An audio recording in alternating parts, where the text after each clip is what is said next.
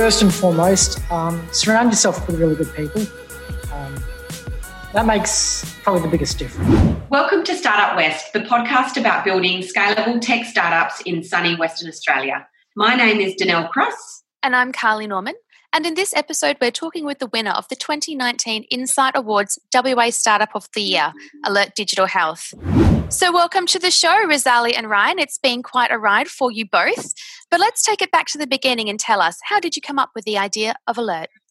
Oh, well, our background has always been in machine learning and artificial intelligence. We've been building those kind of technologies for the last 13 years, and we've worked in a range of different industries, including mining services, agribusiness, robotics, computer vision applications. And they've all been about automation and process optimization, trying to leverage computers and algorithms to really improve processes to gain productivity gains in a lot of applications. We realized a long time ago that medical services was one of the late adopters of machine learning and AI. So we saw an opportunity to make a lot of tremendous gains in the provision of medical services. The goal of Alert really is to be able to provide a better quality medical service to a larger population at a much lower cost. And we saw an opportunity to use artificial intelligence and the latest in web technologies to take our more than decade worth of experience and to apply it to medical services. Traditionally, the health space is run by some pretty big players. Can you just talk us through, Raz, how you've navigated this? Yeah, this has been a very big learning experience. Over the last 5 years, we've engaged with a lot of the big players at one level or another. Companies like Philips or GE, medical device companies both in Europe and the US, local hospital groups as well. Really, you start working at the beginning. You're working with a lot of medical professionals. You start with your work, and you actually kind of work through the network. You have some papers published. You build some applications. You work with some new partners, and then you get exposed to a larger network of people. So somebody who knows someone else. But that's really a function of your work. You write a good paper, you build a good application, and then you show it to someone else. And the next thing you know you're sitting across the table with some of the senior executives from a company like Philips or GE, and you're presenting your work. We've managed to see a lot of different groups from different areas of healthcare, including sitting with Google DeepMind in the UK, Philips in the US, and some of the hospital groups here locally in WA. It's been a learning experience. And with medical software as a service as well, it's quite a new space that a lot of the bigger players are actually looking to get into. And so it's actually a learning experience, not just for us, but I think also for them. They do see the opportunity to bring on new innovative technology with an agile young company. But it is a learning process for both of us at the moment. Raz, I love how you so casually say that you just find yourself sitting across one day from the Google DeepMind team. Like it's a completely normal path for any young startup to take. I think you're being far too modest. But I'm really keen to hear Ryan's take. You guys have been in this space for so long now. You've been able to manipulate your product in so many different ways. Ryan, can you tell us about, have there been any unusual applications for your tech that you hadn't originally intended? Yeah, thanks, Carly. So we started out traditionally in the healthcare space looking at sort of online applications for clinical people, but we realized the workflow that we developed for clinical practices was pretty identical to a lot of the workflows that we were used to do in the mining sector. So condition monitoring, report generation, analysis of large amounts of data. And so in 2016, we split off a side company from Alert called Singularity, which I now run, which is taking the same sort of developments in AI and applying them to condition monitoring in the industrial sector, and particularly mining sector. Thank you, Ryan. Now, we hear from a lot of early stage startups about the navigating the regulations, I guess, both in the mining sector and the medical health sector. Perhaps if you could both, perhaps Raz first and then Ryan, if you could both comment on those two industries and how you found navigating that sector. Yeah, that's a really, really good question. It's a really important one as well, particularly in gaining trust and really having your clients see value in your applications. In the healthcare sector, especially with artificial intelligence and machine learning, the regulations are actually still evolving both here and the US. So really at the moment, what we need to do is build our applications to conform to the current regulatory requirements. So a very important thing at the moment is you have the AI, and they actually work side by side with the medical professional. It's still the human making the decision, still making the diagnosis. They're being aided with a decision support system like an AI. We do eventually see more and more automation and more, I think, trust in the AI over time. The regulations will evolve as well, and they are currently, especially in the healthcare space, medical software as a service. The legislation and the regulations are currently under review. However, there are guidelines that you can kind of work to make sure that your application actually fits in the current regulatory environment, but also you're prepared for what's going to happen into the future as well, and more alignment with overseas as well.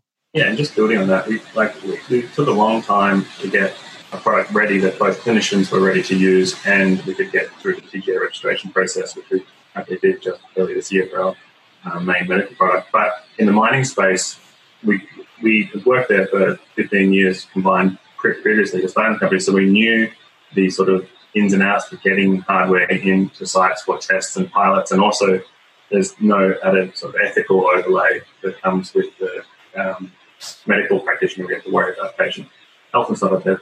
With mining, you just have to sort of show productivity gains and you can get a trial up and running real quickly. So we were happy to get our first product deployed last year and the trial was successful, so we got our first commercial license deal out of that. We went from prototype to license deal within about 12, 14 months. Wow. So you've actually had some pretty quick progress in a lot of the projects that you've been working on. I think the company overall has been running for 5 years, I think you were saying earlier. So to have covered off so much ground in that time is really impressive. Another thing I know that's taken up a lot of your time is finding funding. So it takes a really long time for medtech and things like that to commercialize as well. And I think you were saying you've found funding in Melbourne, Perth, and was it overseas? I don't recall if that came off or not. I'd be really keen to hear your thoughts on how you found the funding scene in Western Australia, particularly. Yeah, another good question. Generally, it's getting people to part with their money is quite tough, but it is quite interesting, and you do learn a lot as well. Communication and trust is a very big thing. Really understanding your business inside and out and being able to communicate that to a potential investor is really important. We found right at the beginning when things are just an idea, you'll be able to find some money somewhere with somebody who in your network that would be willing to, I guess, back you and to get started. And in the early days of the company, we're fortunate enough to come across an angel investor and a small a investment fund as well to get us all going. The biggest challenge so far, there's a couple at the moment, obviously currently with COVID, is incredibly difficult. It's so hard at the moment. However, though, there is money out there. So I think being in the right industry, being able to see a clear path from where you are to where you need to be would help. And well, as you mentioned, we're an organisation that's been going for almost 5 years now. I think this is one of the more difficult phases. I think when you're bridging the gap from early stage company to one generating revenue, that's, I think, generally is the most dangerous part for any startup. So I think we're in probably one of the hardest times to find funding at the moment. However, I don't see us having a problem in the next 6 or 12 months if we achieve what we need to achieve. Actually, interestingly as well with what you were saying then about finding it hard, with the right funding, how far away are you from commercialization, just so that the people at home can get an idea of the length of time that it takes for a product like this to be developed and go to market? Well, I think it's a little bit different between health and Singularity, being health sector and the mining sector. With the health sector, it's a bit longer. I think it's important to reflect that we've actually built a artificial intelligence medical product, and that registered with the TGA. So there's a bit more of a process to go through, not as much as pharmaceuticals with clinical trials or anything like that, but it does take a bit of time to get through that process. Once your product is finished, we've already got early adopters, GP clinics, cardiac service providers, some interest to do some research with us as well. We're within the next 6 months, we're doing that now, and we're quite confident with the current funding we've got, we can actually get that up and running, and I don't see it being a problem beyond that once the application is taken up by a few early adopters and potentially a partner to help scale this application out. Like as Ryan was saying, that application was out within 12 to 14 months. So once you're familiar with the process, you can get something together quite quickly. Thanks, Raz. You mentioned that obviously the business is in a difficult stage, I guess, from a fundraising perspective, and obviously the environment, the macro environment, is really, really difficult in the current COVID-19 crisis. I'm interested to find out from both of you about any other challenges that you've had. Probably how many other challenges should be the question, not any. Any other, and how many other challenges besides fundraising, which we acknowledge, is extremely difficult at the moment, but any other challenges, and I guess how you've navigated them for other startups in a similar position to you at the moment, both you and your team too, I think. Thanks, Ryan. Yeah, I think the challenge for us, particularly, is both me and Razali are primarily technical backgrounds. We're both software engineers, and we worked with various startups that grew and incorporated into enterprise companies. But we didn't have as much hands-on experience with the governance side with companies like board resolutions, board papers, documents, various international regulatory things like that, legal contracts. So that was probably the first hurdle we had to cross to scale. And then as we started taking on more and more employees, and we have about 4 or 5 or 6 across the group now, like also management, like building a management layer to facilitate those employees. Initially, when we were just tech people, it was quite easy to have a small team, but as we grew, we need to bring on more administrative helpers from around the country. That was a particular hurdle. But after that, we sort of are in sort of free growth now. We've ironed out a lot of those initial things. I think we've learned both a lot from that experience. Yeah, just adding to Ryan, actually you're speaking to Ryan, who's a Zero Jedi master now. So it's really across all the aspects of the business, you do really have to be quite intimately involved with, especially as a young organisation, because you've got limited resources. So when it comes to governance, accounting, communications, as well as managing the technology and the business development, you do have to have a willingness and an openness to learn and grow. It's been probably the last 5 years has been the biggest growth period of my life. I'm pretty sure I've got stretch marks.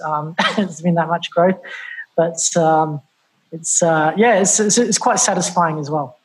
It's interesting that you should mention growth as well. I know that there's been several different pathways in the way that you have built and leveraged relationships. One of the things that I know you put in place quite early was a board. How have you been able to utilize your board and your advisors to leverage networks to help your company grow and scale? With Alert Digital Health, I'm quite lucky to have a very strong board. We've got Professor Neil Fong and Grant Bain. They've brought a tremendous wealth of experience. I've learned a tremendous amount, and I'm still learning right now as well. As I was saying to Ryan earlier today, I think the biggest thing is learning to sometimes resist your own, behaviours and instincts that you've just learnt from a lifetime, and trusting the experience that comes along with it, a really solid board. So I think that's the biggest thing that they've brought forward. And then that way, that ensures that you are operating confidently, correctly with integrity and transparency, and that gives you confidence to get out to the market and say, okay, this is what we're doing, and not just the tech, but the way we're operating the business and running the business. I'll just add to that. I think not just our board, which has been very helpful, but also we've had a large group of mentors and advisors that have helped us through that process. particularly Peter Clark, who was the CEO of the startup we were working for in Curtin University's Tech Park at Analyze. And we saw him sort of successfully navigate that company through the exit. And we learned a lot of stuff from him. And he's been sort of connected to us through various projects, even up to the founding of our company where he gave us advice. And even today through Nets Ignited, he's still, getting us meetings and putting us in touch with international competitions and stuff like that. So he's been amazing. But also the various group of advisors we've had in digital health, various doctors around the world who have been excited to get involved with some AI. And, often we have very interesting discussions with them about the potentials they see for the technology, and it's good to hear that kind of stuff coming from the people, the practitioners on the ground. Thank you both. At the moment, you're 5 years down the track in this fabulous roller coaster of a startup journey. Have you got any advice, tips, tricks, words of wisdom for fellow founders that are perhaps a little bit earlier stage than yourselves? Yeah, quite a bit. I think first and foremost, surround yourself with really good people. That makes probably the biggest difference, I'd say. They provide a lot of support, both professionally but also personally. I think that's probably the biggest thing, and they kind of help guide you when things get a bit too much, a bit too stressful. And I think that's incredibly important, but also that makes sure that you actually operate in quite an honest and transparent way as well. And the team we've got, I work very closely with Ryan. A lot of the people within the organisation are very close, and everybody's really honest with each other. And I think that's, the only reason, or one of the only reasons we've actually got through a really strong period is having a really strong team around you. And that's probably the biggest thing. Now, I would just add that it's probably a bit of a cliche advice, but there's always a temptation to try and diversify your projects early and take on a few little side projects right when you're sort of at the cusp of commercialization or just pre-commercialization. And I can't stress enough how much it is important just to focus on your first project and get something that has market grip before you start thinking about other side projects. There's so many tempting offers that come along to latch onto someone else's research project or be part of other collaborations and stuff like that. But if you start out with a purpose, you really have to focus on just that initial purpose. But also, with that being said, once you have that purpose in mind, don't be too precious about it and don't be afraid to pivot your primary focus as the market guides you along. You'll always find that when your initial dream idea for a product, as soon as you put it in front of some potential clients, they'll always tell you various modifications or slight changes or even potential large changes to your product. But don't take that as some sort of criticism of your initial idea. Just listen to what the market tells you to do with your product. That's awesome. Great advice, and thank you. Raz, you touched on, surrounding yourself with, fabulous people from diverse backgrounds that can help you, personally, obviously, as well as professionally. I'd really love if you could both just give us some insight into your how you, I guess your downtime and how you, look after yourselves in this really tough time when you're scaling a business. I can see Carly laughing. She's known me for a while. So. It's important. I think personally, I've always, and I know Ryan's actually the same as well. We're very passionate about what we do in our work, and we kind of throw ourselves into it. The early days or the early couple of years of the startup, you work insane hours. You work till 4 o'clock in the morning, sleep for a couple of hours, wake up the next day, do it again, do 6-7 days a week, and you're just enthralled in it. However, you do lose sight of taking care of your fundamentals, your sleep, eating well, exercising. And it is a real roller coaster.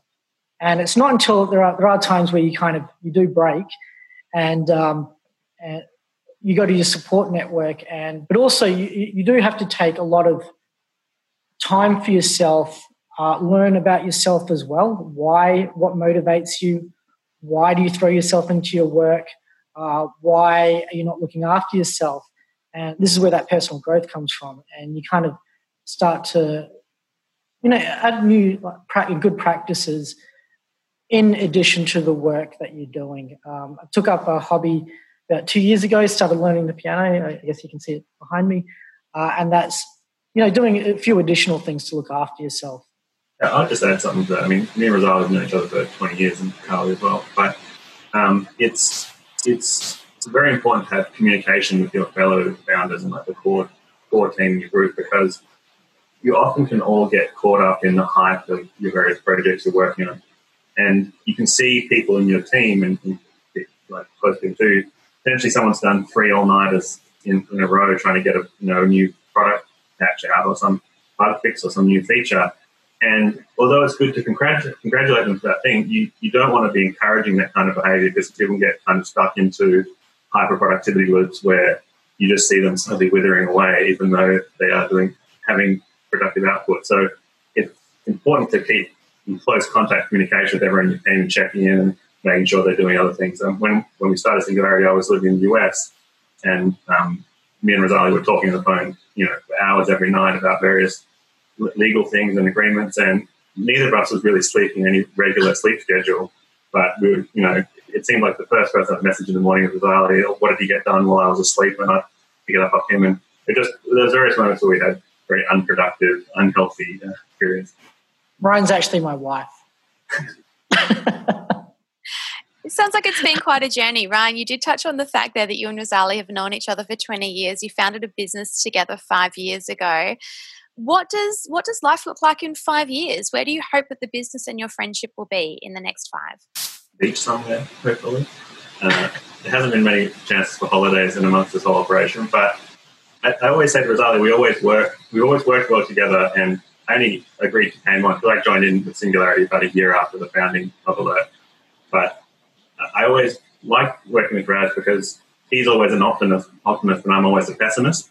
So we have this good dynamic of he's proposing a lot of crazy ideas, and he knows he's got me when I'm slightly less critical than usual. I'm like, okay, that's not the worst idea you've ever had.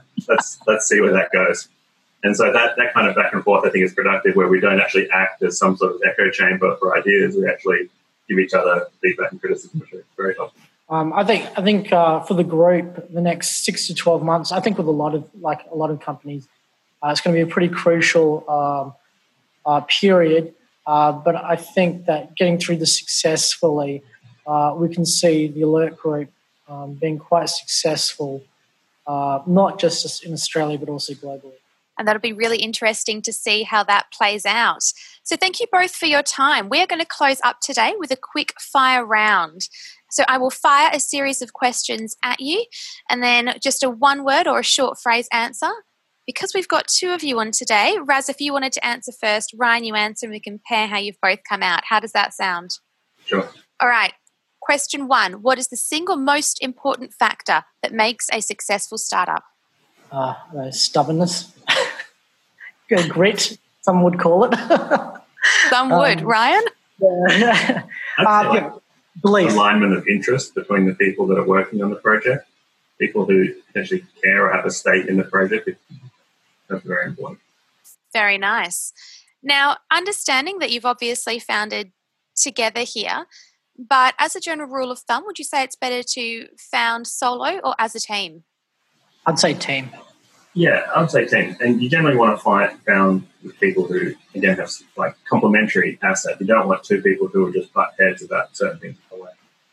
True. In startups, as in marriage. Well said, Ryan. I like that very much. Now, who should we interview next? Raz?